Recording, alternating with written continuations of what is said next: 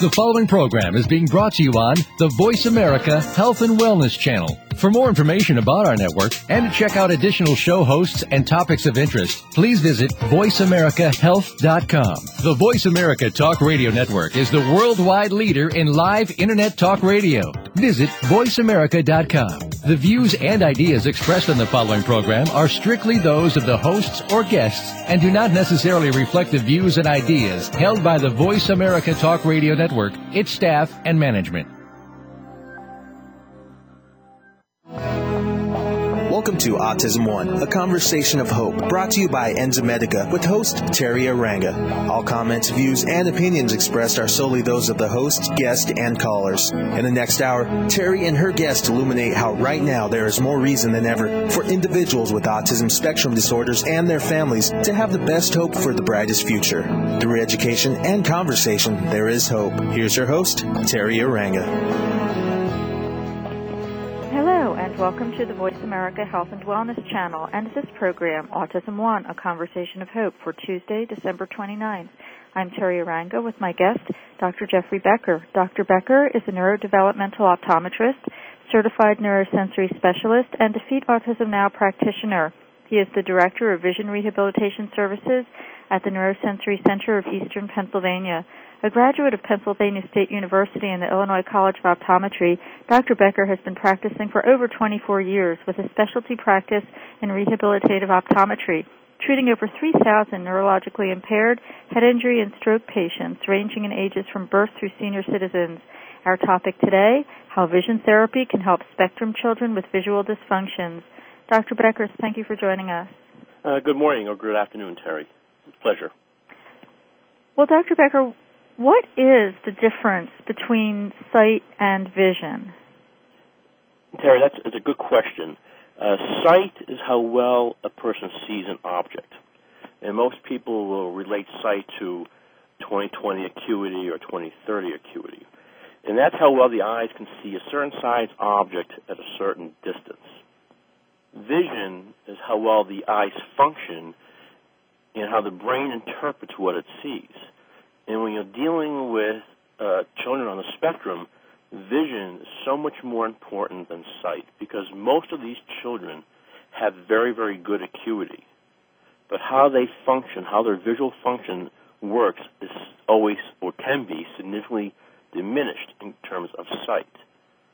So vision is what we look at, and vision we need to look at in terms of function. How do the eyes function together so the child interprets what it sees correctly? And it's very important that we evaluate the function of these children. So is this a brain thing as opposed to an organ thing? Actually, an organ thing would be the sight. What happens here is you have two eyes, and they have to work together. If the eyes don't work together, the brain starts to interpret the image from one eye versus the image from the other eye. And if they're not working together, the brain will interpret misinformation, and the child will get misinformation and respond to poor input of what's happening in the visual functioning or how the child looks or sees or perceives different images. So it's a combination of perception, brain, and eye function in terms of movement together. Does that make sense? Oh, okay. Yes, so you're talking about functional or behavioral vision, and you're saying that behavioral vision is the more important term to define in terms of the child with autism. I would say in terms of the child with autism, it's a functional behavioral issue.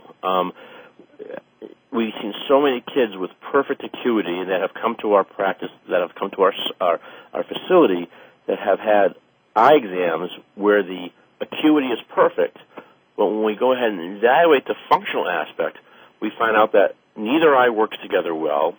The child favors one eye more than the other. The child loses depth perception. The child starts to do visual stimming. And if we can find the visual cause and the functioning cause and behavioral cause, we can then correct it to reduce these behaviors. Okay. Well, you mentioned something called stimming, and maybe some of our listeners don't know what stimming is. So what kinds of outward behavioral problems or mannerisms or learning difficulties can result from deficits determined by the answers that you find to some of the questions that you ask, like, are the eyes moving together? Well, we first do a significant history on the children in terms of vision. And, if you were to ask a parent, do you think your child has a visual problem? They'll say, no, he's fine. He can see really well. He can see the bird in the sky, or he can see, a car before I do. But when you ask specific questions like when he reads or looks or colors, what happens? And you get responses like, well, he only does it for a short amount of time, or he's constantly switching hands or turning his head using one eye and then turning his head using another eye. Or when he's doing some visual stemming, he might hold his hands in front of one eye and shake them, or hold them in front of the other eye and shake them, or any other object. Or these kids like to tend to look at themselves in the mirror and then turn the head to one side or turn the head to the other side. These are all clues that there's a visual functioning problem related to the disorder, the spectrum disorder, and these need to be looked at real closely, and they should not be ignored in terms of how the child's visual functioning is working.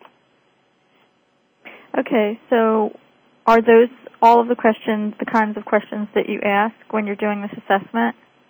Well, the questions we ask is, of course, we get a history on the child in terms of the review of all their systems. We ask questions in terms of, do they do close work? Do they like to? Do they turn their heads a lot when they're reading or doing video games or anything of that nature? What are they, right-handed or left-handed, or do they change hands? How much turning of the head do they do?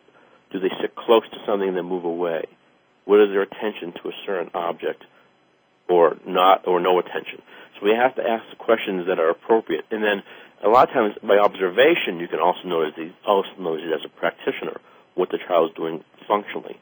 A lot of times these children come in and they want to look at you by turning their head to one side and look out the corner of an eye. It usually indicates they're probably suppressing or ignoring one image, and the child has learned by doing that, it makes it easier for him to see you functionally or view you functionally, and to them they may perceive as improving eye contact.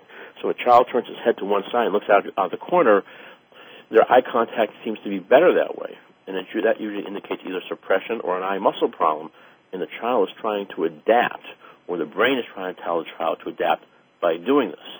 And it works for a short period of time, but all of a sudden they turn their head the other way.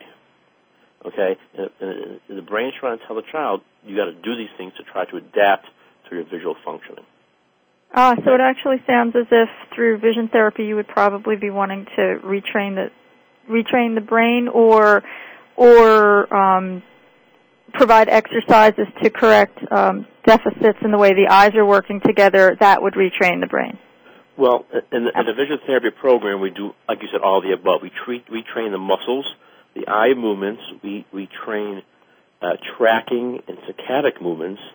We train how the eyes work together, and by doing so, the brain can then interpret the images correctly and understand what's happening to reduce or eliminate any kind of visual functioning that may be affecting the child in terms of learning and eye contact, eye-hand coordination, in those areas of both fine and gross motor.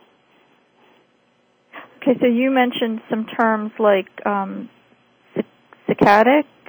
Is that one of the terms you mentioned? And convergence and tracking, and what do each of those terms mean? Well, saccades is the term of moving the eyes left and right. And everybody feels that, it's a natural born, but it's a developmental process. And if the eyes don't develop normally, moving eyes from left to right or up and down, they may not be equal. And if they're not equal, then the brain's interpreting an image differently from one eye to the other. And the brain will then tell the child, interpret the image from the right eye, or then interpret the image from the left eye, or interpret the image from the right eye. When they're getting these mixed signals, 1 minute they're looking out of their left eye, or the brain's saying, look out of the left eye, and the next minute the brain's telling, the eyes are telling the brain, look out of the right eye. And they're constantly looking at different eyes, and the brain's getting mixed messages. So 1 minute you have the kid be to the left side, and then the next minute he'll be to the right side, next minute he'll be to the left side. When that happens, he gets confused, it can cause a series of behavioral problems in terms of moving around quickly, having to touch things quickly, having to go from one side to the other side. It's very confusing. I typically, in my practice, I have a pair of glasses that I put onto the parents that simulate a poor tracking problem. And when they put it on, I'll say, you cover one eye and they see well, and then they cover the other eye and see well. But then when the parent has both eyes open with these special glasses on, it says, "Boy, this is confusing. I can't seem to focus or use anything." I said, "Well, that's what's happening sometimes with your child when you ask them to do a certain task. The brain can't interpret the images from the both eyes into one." Convergence is how all the eyes come together when you read. They have to be smooth and equal. And it's funny, these children that are on the spectrum are very smart. And when I do convergence training or I do convergence testing, I might bring a sheep in or a little cow or a little lighted clown in, and I'll always say, "How many clowns do you see?" And sometimes the children will say 1, which is the appropriate answer, and many times they'll say 2. And I pull it back and I pull it in, and the parents say, "Why are you saying 2? Well, the eye muscles are so weak that at a certain point, one eye sees one image and the other eye sees the other image, and the brain interprets seeing 2. When that happens, the child is going to start to cover or turn or become more active to eliminate the double vision. And it's interesting when you show the parents this, they'll say, "Wow, I didn't realize he was seeing 2 at 12 to 14 inches from his face," which is the normal reading and writing distance for a 4 or 5-year-old. So convergence is really important. I have a question that I'm curious about. The stim where a child is waving their fingers by the corners of both eyes, where does that come from? Well, it depends on what you read. I mean, it can come from a visual problem, or sometimes it can come from overgrowth of yeast and things like that. And if you have the control of a yeast, and if you're following the DAN methodology, and you're on the proper supplements to control any kind of yeast problems or infectious overgrowth, and there's still visual stimming, you got to start looking at what's going on in the visual system. And that's where we see these kids. They're on the DAN protocol. We follow DAN protocol in our practice, and they're still stimming, and there's still visual stimming to the left or the right. It's usually an indication that there's another component to the visual stimming, and it's usually a visual functioning or visual processing disorder. And that's great. I'm sorry? I'm sorry. I hear the break music. I was going to say that's great that you're using an integrative approach of the Biomed plus this therapy. So let's pick up with this when we come back from break, if we may. Okay, so that's fine. We'll be right back at the Voice America Health and Wellness channel. Thanks to our sponsor, Enzymedica. We'll be right back.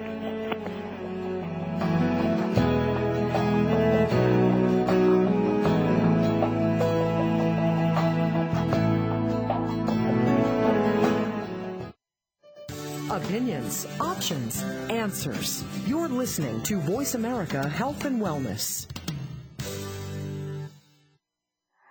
More and more parents of children affected by autism are discovering enzyme therapy as an important part of their treatment program. Digestive enzymes help to break down the foods which may enhance nutrient absorption.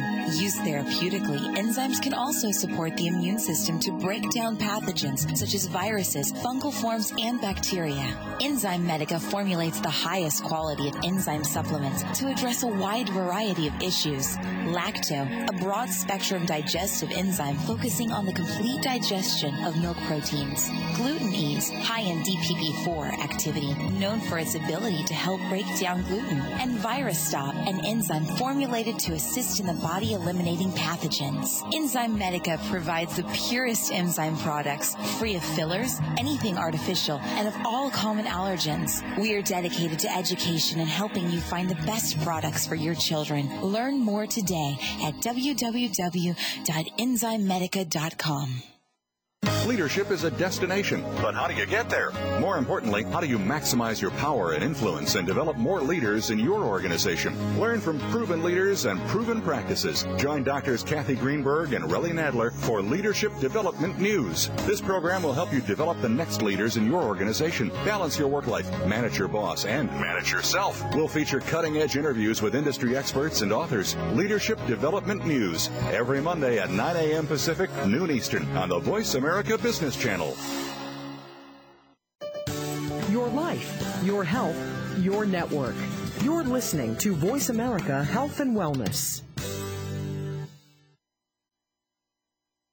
Welcome back to Autism One, a conversation of hope with Terry Aranga. If you have a question or comment, call us toll-free at 866-472-5792. Now back to the program. Here's Terry.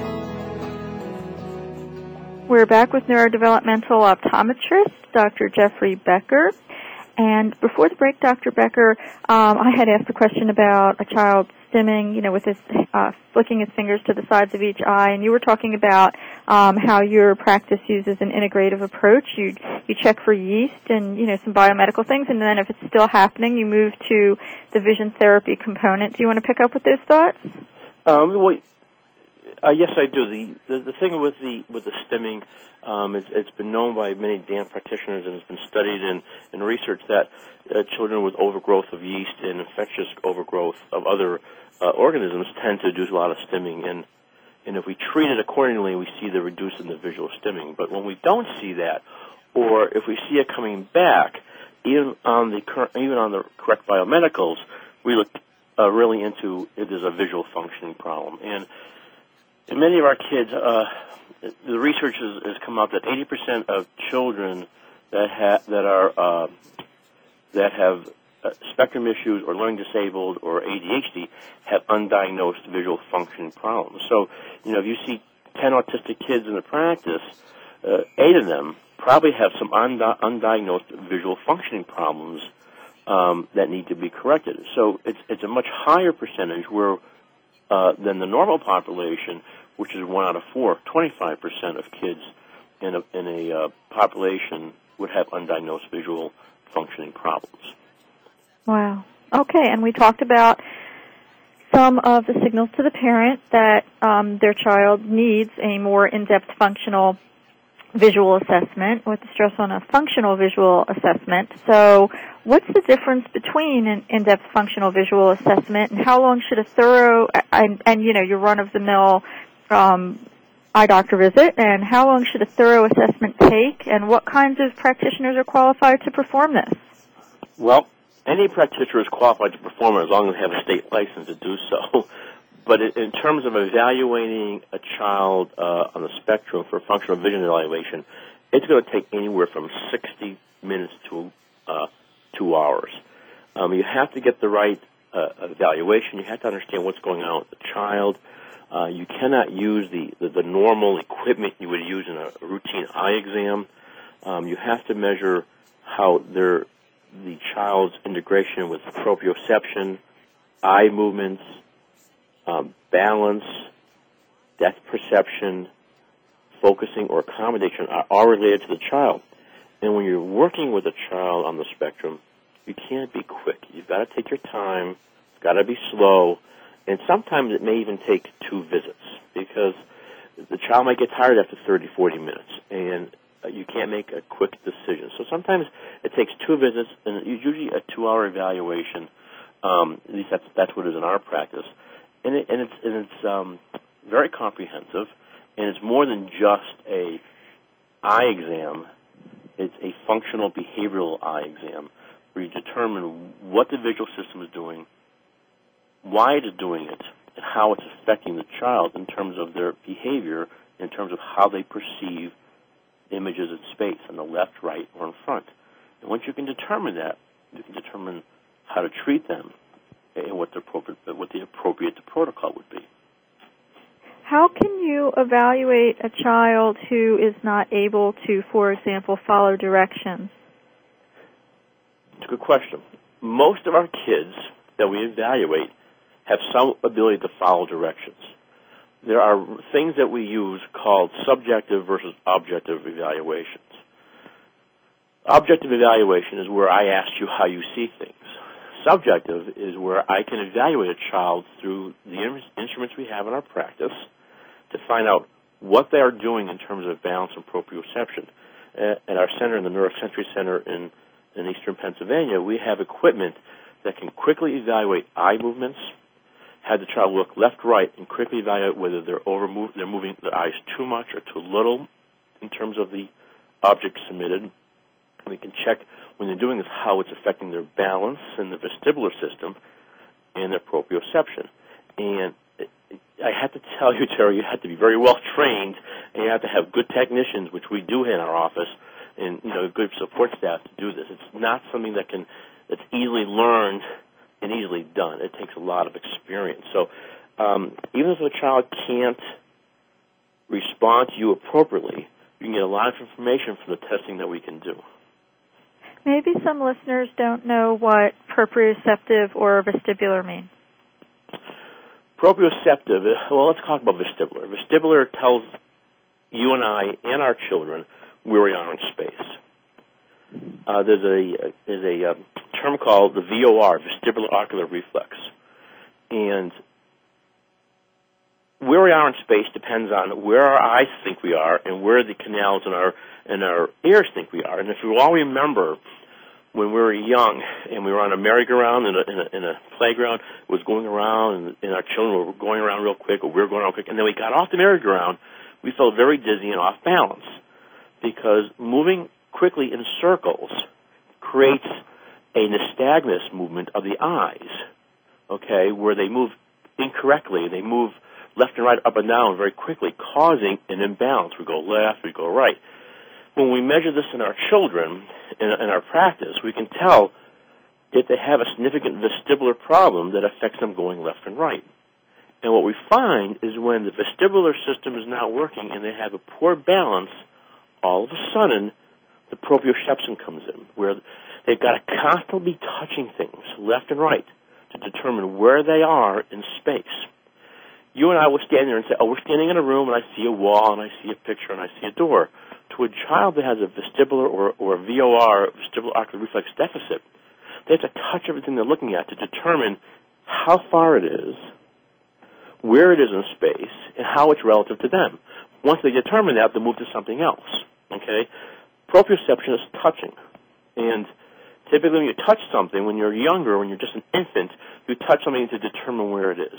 Well, these kids on the spectrum that have a VOR, vestibular ocular reflex deficit, will have to be touching things constantly to determine where they are in space. And then when we do the vestibular testing, we'll find out, yes, they have got a vestibular ocular reflex problem that needs to be corrected. And I think most parents that have kids on the spectrum will tell you they're constantly having to touch things left, right, up and down. And they're constantly being, the children are constantly being reprimanded to stop touching. And the problem, Terry, is you can keep on reprimanding these kids, stop touching this, stop touching that, but the reason they're touching it gives them an idea of where they are in space and what's close and what's far, and no matter how much we reprimand them, you need to correct the problem to find out what's going on, because this is their this is their way of telling their body and their brain what's going on around them. Does that make sense? Right. It's also kind of mean to stop, to be telling children to stop behaviors that they're using to adapt to their world and get sensory information the best they can. So, you definitely want to look at remedying these things with biomedical and other types of adjunct therapy to take care of the underlying root problems.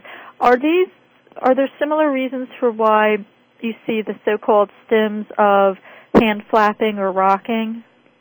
Well, yes, they're all related, because when a child is doing that, they're trying to either decrease the amount of suppressions they're having or trying to change the way the eyes are functioning in terms of what they're perceiving in the world.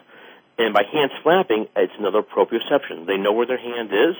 The hand's attached to the wrist, which is attached to the arm, which is attached to the shoulder.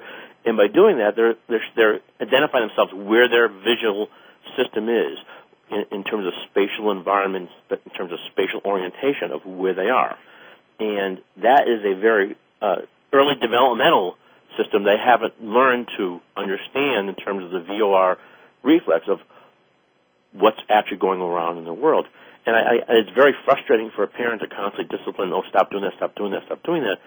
But it's very natural for the child to do that because this is where they are in terms of development. And you need to find what's causing this. Exactly. And yeah. take care of the treatment accordingly. When my son was an itty-bitty kid, he was a thrower-upper, and we did have some reflex going on. But two, I wonder if, like whenever I would reverse the car or the baby stroller, he would go into a meltdown and he might throw up. And so I wonder if that has anything to do with what you're talking about. Well, those of us that don't like motion, and I'm one of those, I can't stand a lot of motion reading, know that if you're reading while you're in the car, some people can read while they're moving, and some people can't. And those that can't usually have a VOR deficit that throws them off, causing nausea. Whether you're on a ship moving or in a car moving, and if you have a child that the minute you throw them into reverse and move the stroller backwards, all of a sudden it throws their vestibular ocular reflex off and affects how they feel, and then you have that stage that they may want to vomit or feel bad. Of course, we have gut issues with these kids. So if if you got a leaky gut syndrome, that adds to the situation also. Yeah, and I guess what we're expressing here is that the child is a whole person, and that a really good approach is a comprehensive, integrative approach to look at the individual biomedically for any underlying physiological issues, and also look at the adjunct therapies like vision and auditory therapy and such. So you were talking about equipment, and what equipment is usually used in routine eye exams, and does that do the trick here?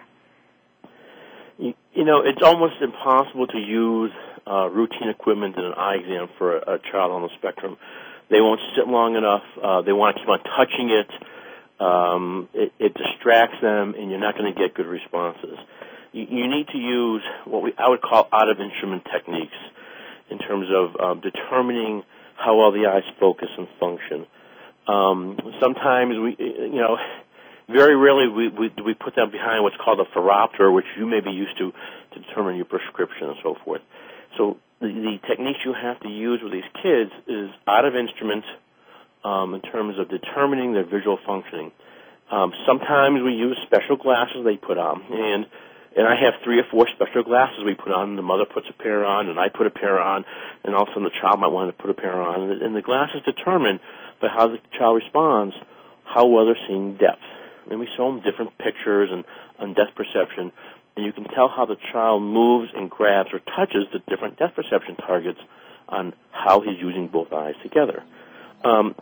So you have to use an approach that I would say that's not considered routine, but you have to use it in terms of applying it to the child who is on the spectrum in a functional approach or out-of-instrument approach. Okay. And we will pick up with this when we come back to the Voice America Health and Wellness channel with Dr. Jeffrey Becker. Thanks to our sponsor, Enzymedica. We'll be right back.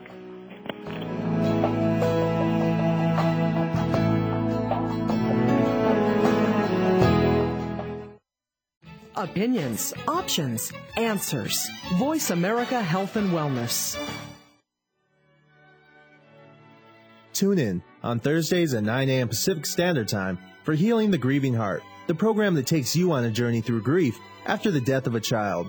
Join Dr. Gloria Horsley, marriage and family therapist and bereaved parent, while she interviews and discusses with other bereaved parents and siblings how they have coped with the death of a child and gone on to create and realize new dreams. So tune in Thursdays at 9 a.m. Pacific Standard Time for Healing the Grieving Heart with Dr. Gloria Horsley, right here on Voice America Health and Wellness. Holistic living is nutrition for not just your body, but your mind and your soul. Holistic nutrition goes far beyond the foods that we eat or the supplements that we take. Discover natural means to heal your body and regain your innate healing powers. That's Holistic Living with Tina Marie Jones on the Voice America Health and Wellness Channel, live every Tuesday at 10 a.m. Pacific, 1 p.m. Eastern. Tune in for your weekly dose of good holistic living. More and more parents of children affected by autism are discovering enzyme therapy as an important part of their treatment program. Digestive enzymes help to break down the foods which may enhance nutrient absorption. Used therapeutically, enzymes can also support the immune system to break down pathogens such as viruses, fungal forms, and bacteria. Enzyme Medica formulates the highest quality of enzyme supplements to address a wide variety of issues. Lacto, a broad-spectrum digestive enzyme focusing on the complete digestion of milk proteins. Gluten Ease, high in DPP4 activity, known for its ability to help break down gluten. And Virus Stop, an enzyme formulated to assist in the body eliminating pathogens. Enzyme Medica provides the purest enzyme products, free of fillers, anything artificial, and of all common allergens. We are dedicated to education and helping you find the best products for your children. Learn more today at www.enzymemedica.com. Opinions, options, answers. You're listening to Voice America Health and Wellness. Welcome back to Autism One, a conversation of hope with Terry Aranga. If you have a question or comment, call us toll-free at 866-472-5792. Now back to the program. Here's Terry. Okay, we're back with Dr. Jeffrey Becker of the Neurosensory Center of Eastern Pennsylvania, and we've talked about assessment, and now let's talk about the therapy. How is vision therapy done? What's the order of operations? Well, Terry, another good question. And I think what we need to talk about is who does it and how it's done. You need people that are really trained in the area of vision therapy and also trained on how to deal with kids in the spectrum. There's many ways of doing vision therapy. I take the Piaget approach. Piaget talked about this when he wrote his papers, where it's a developmental issue. You have to work in terms of developmental. And when we do treatment with children that have visual functioning problems that are on the spectrum, we try to work in a way that we do monocular, one-eye skills, and then we work into both eyes skills, and then we work into both eyes function skills for depth perception. And it has to be in this order because these children need to go through this developmental order or to gain the skills that they never had or they may have lost. But it's so important that when we do the evaluations and do the treatment, that the person that you're dealing with know how to know the specifics of the child, know the specifics of an autistic spectrum disorder, and know how to do the appropriate treatment protocols. And, usually we're dealing with people in neuroscience, people who have degrees in occupational therapy and have certificates in PEDS and master and PhD levels that work with these children. It can't be just an OT or a PTU who has not had a specialty certification in this area, because these children of ours require that kind of knowledge. They just can't be treated like another child that's not on the spectrum. So you're kind of doing the therapy exercises in the order that the brain would have developed. Yes. The skills would have developed. Yes, that's correct. And that is typically the way. That's typically the way you get the best results.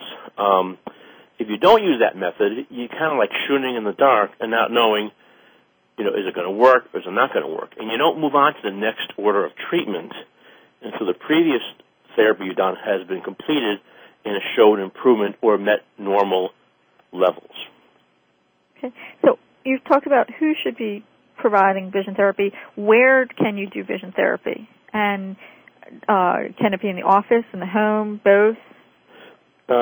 Well, it should be done both.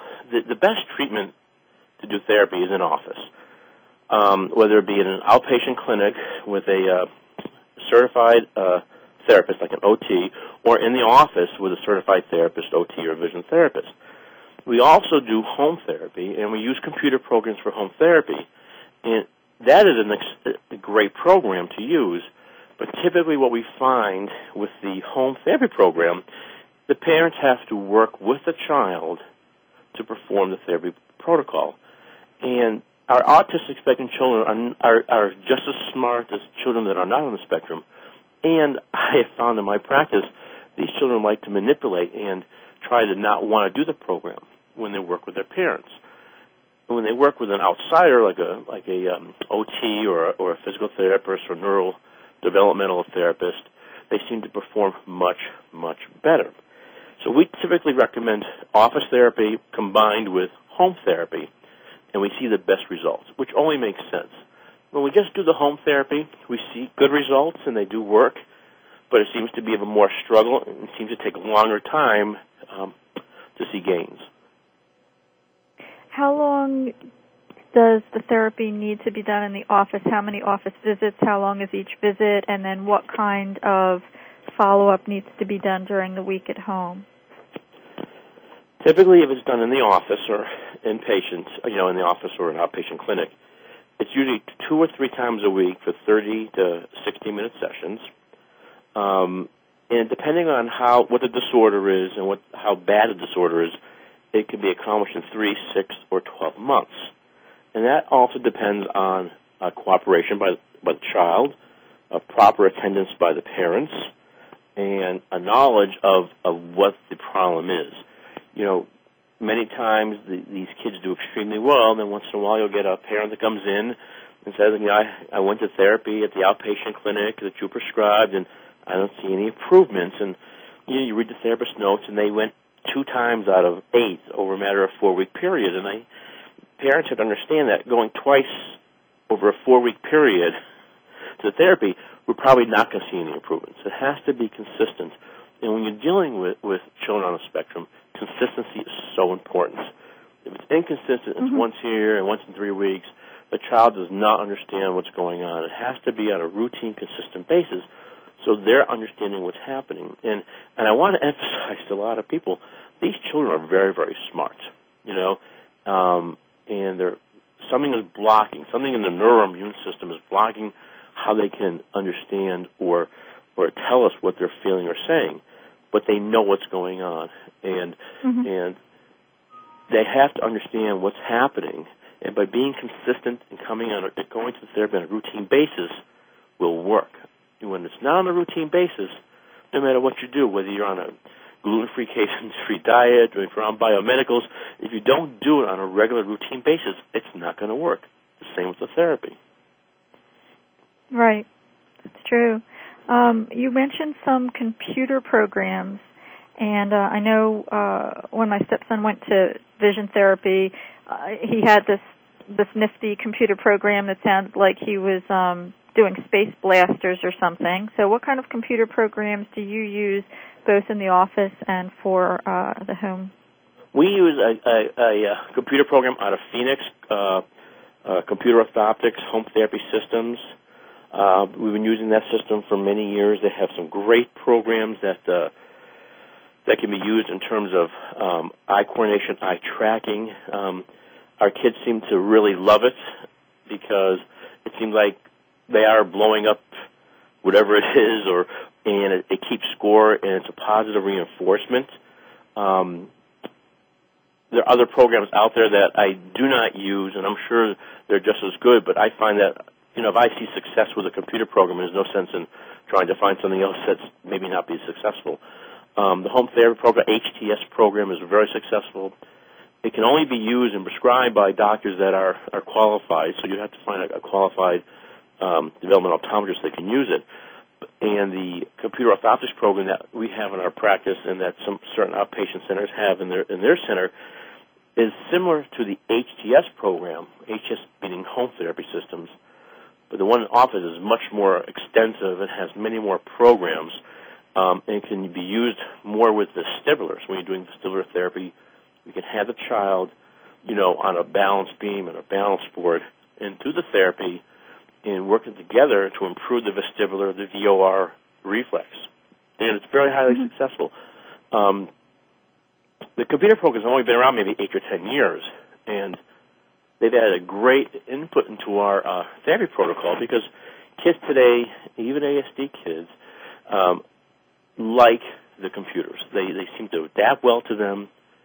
They have positive reinforcement showing improving numbers and so forth, and the kids seem to know which ones they're going to do. They can, click on the mouse and know what programs we're going to do and go forward. And with the proper guidance, they do actually very, very well. And they love the positive reinforcement. And we tell our parents, when we're doing home programs, make it a positive experience. And with anything your child does, whether it's doing biomedicals or gluten-free diets or whatever, make it positive, not a negative type of thing. And when you make it a positive environment for the children, they always do well. And everybody always does well when it's a positive environment in terms of rewards and how the child wants to perform. Anytime negative, it's like we tell the child, if you don't do this, you're not going to get this. That's a negative type of thing. We tell our parents we can't do that. We have to make it a positive reinforcement. I imagine that there are some school systems who will pay for the vision therapy visits as part of the IEP, with the optometrist coming to IEP meetings, for example, and paying for the computer equipment that can be used at home as well. I mean, the computer software. I think it depends on where you are. We've had many school systems pay for the evaluation in our office, and we've also had many school systems pay for the therapy. It just depends on the school system, the school board, and what they view as what they can or cannot do.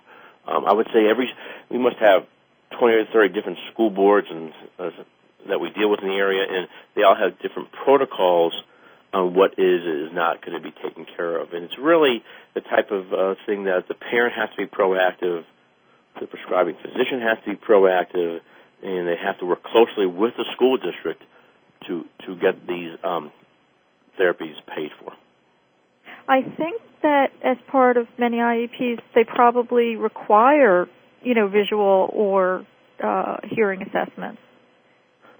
Some do and some don't. It depends how educated the school system is. Many times the school system said, well, they passed the test in the nurse's office, where strictly is an acuity issue. And it depends how educated the psychologist is when they do the IEP. Education is so important. I mean, if we talk about visual functioning versus acuity, that's where the issues are. And a lot of times there's certain school districts will say, well, they passed the eye test in the school district by the nurse. And we have to sit and explain to them that's just an acuity test, not a functional test. And it sometimes takes a lot of education in that area. All right, and we will talk more when we come back from break. Thank you to our sponsor, Enzymedica. We'll be right back.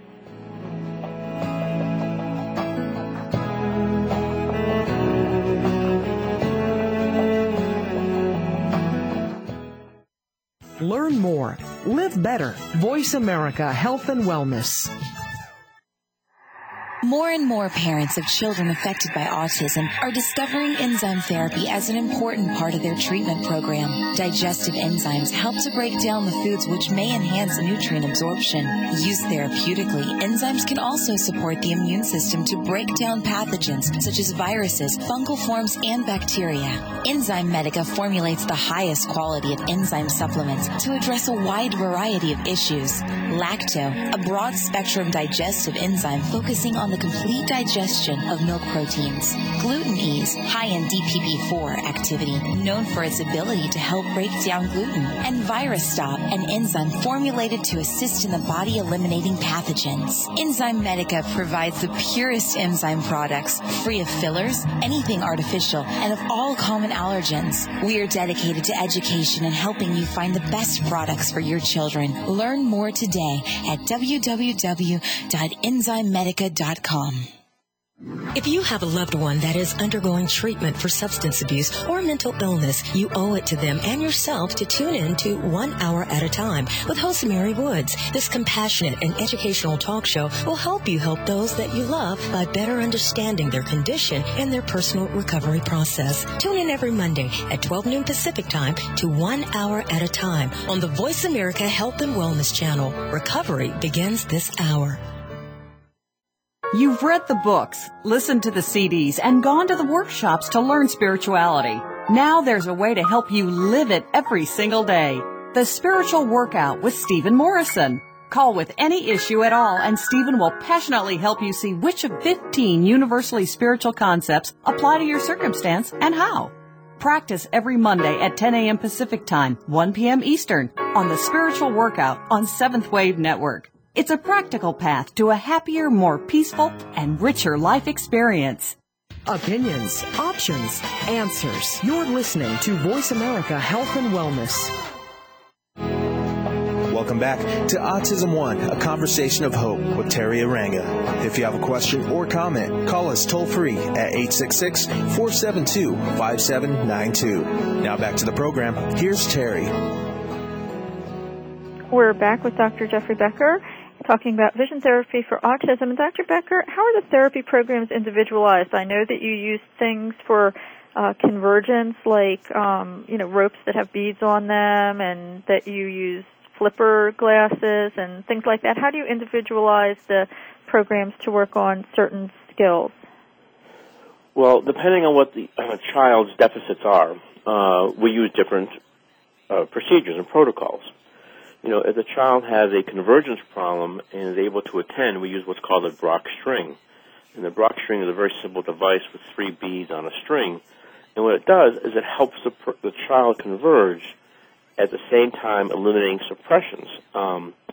It is very effective, and it works very well with the trained therapist. If the child has a focusing problem in terms of can't focus clearly at distance and up close, and this can be significant for a child on the spectrum, where they're constantly either getting close or far away to objects and moving their head and trying to get into things. That indicates an accommodation or a focusing problem. And we use different lenses and flippers to control that, and we do it one eye or the other eye.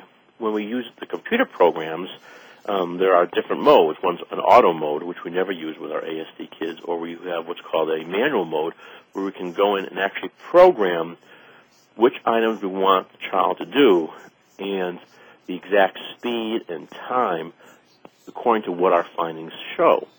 And so they can be significantly individualized for each child according to what their deficits are and what their needs would be.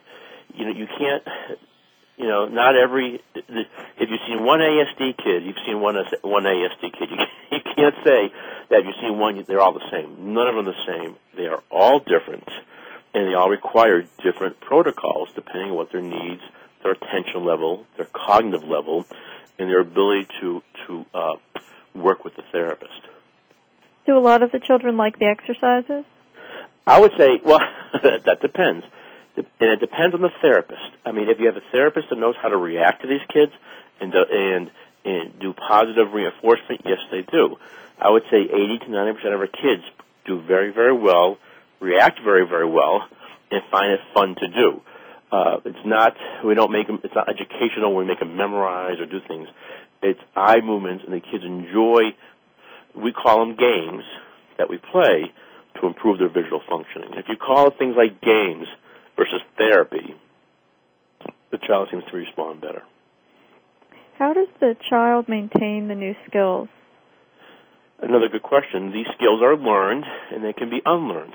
And we do what's called we do a program that they do at home, the parents do at home with them, to keep the skills on level. And, I relate it to losing weight. I mean, if you lose your weight, you get your goals to losing weight, you can't go back to your old eating habits because you will gain the weight. And I can tell you that from a personal experience. So you need to constantly redo these programs and keep them on a maintenance level. And we do maintenance therapy that they do at home with the computer programs, and they constantly maintain that. And they can be checked, and they can email to me or whoever doctor's prescribing it to see where they're at, to make sure the levels are the same. and you reduce the therapy time. Instead of, every other day, it's maybe twice a week. And then when they're doing real well over a period of 6 to 8 weeks, twice a week, you can reduce it down to once a week, and you watch them really closely. And if you see that their levels have decreased or the times have gotten reduced or worse, then we increase it, and we instruct the patients to change the program to increase the therapy. And it's the same with anything we do with the kids on the spectrum. We watch them very closely, and we make modifications according to the changes in what's happening around them. All right. Well, I think this would be a good time to share some successful case studies with our listeners. Let's talk about, we have quite a few of these. We have a lot of patients with tracking and convergence problems where they have very little attention up close. They've had poor depth perception according to testing. Our testing for nystagmus shows a lot of poor vertical and horizontal eye movements, and their handwriting is bad, or they refuse to do handwriting. We prescribe the appropriate protocols, appropriate therapies to remediate, and after 6 or 8 weeks, we recheck them and we see improvements in what's going on with them in terms of our testing. And many times we get reports from the parents and or from the therapist that they're saying these kids are really improved. They're seeming to attend to tasks more and increase in eye movements. And we have one child, we'll call him Joey, who had poor eye contact, would not write between the lines, was constantly switching hands, and after about 4 months of therapy, 2 or 3 times a week and 15 minutes at home, the teachers in the classroom reported that, what did you do to this kid? What drugs had you given him? And yes, we put him on a gluten-free, casein-free diet, but we did not prescribe any pharmaceuticals, as the teacher thought was prescribed, and we did the therapy program, and she said, it's like a different kid, and he's gone from the special classes, and he's now in the regular classroom with other kids, working well. Okay. Sure, he has some, I'm sorry? How nice, that's nice. Yeah, he still has some deficits that need to be attended to, but he feels better about himself, the parents feel better about himself, and the school is saying, like, wow, this is really a great thing. And the thing about this is, if he can be taken out of the special classes and put into a regular classroom, it saves everybody a lot of money down the road in terms of how we get these kids, recovered and productive. And that's what we really want to do with these kids. Right. And for the kids to be healthy and safe and happy and as having as many skills as possible, of course. Well, what books or websites can parents look at for more information, and what questions would you advise them to ask when they go to a prospective vision therapy practice? The best website I would recommend is the NORA, Neuro-Optometric Rehabilitation. It's NORA, NORA.cc. And there is a website, and it talks about the doctors that belong to that typically work with people that work with children and adults with rehabilitation.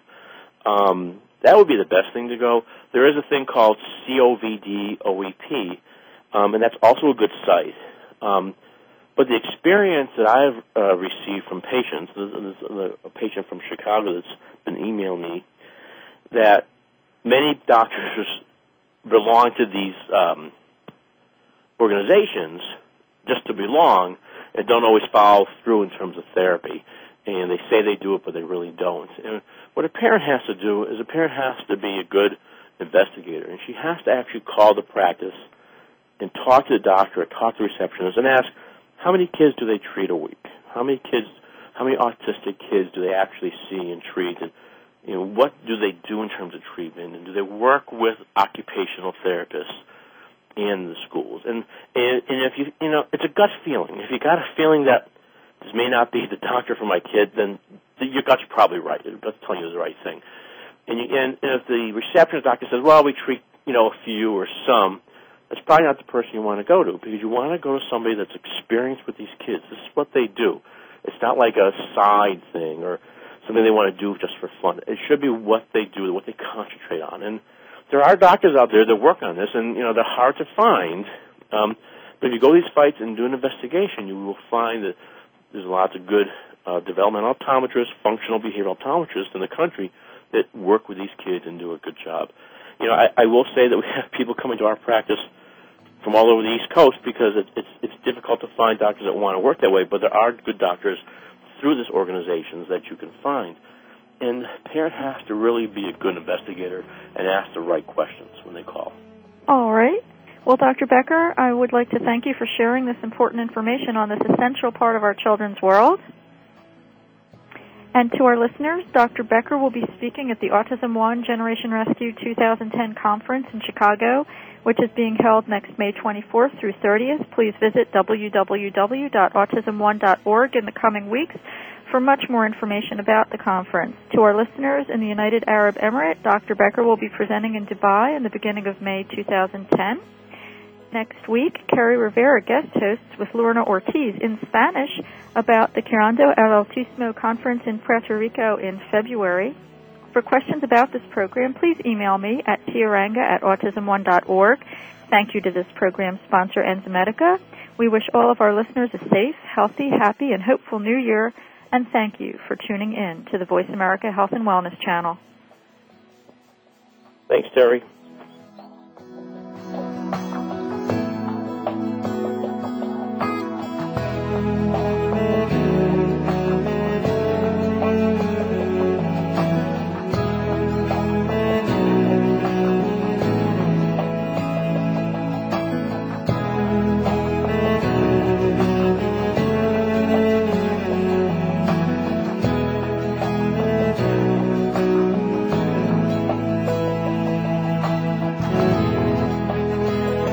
Enzymedica would like to thank you for listening to Autism One, a conversation of hope. To contact Terry or get more information, visit autismone.org.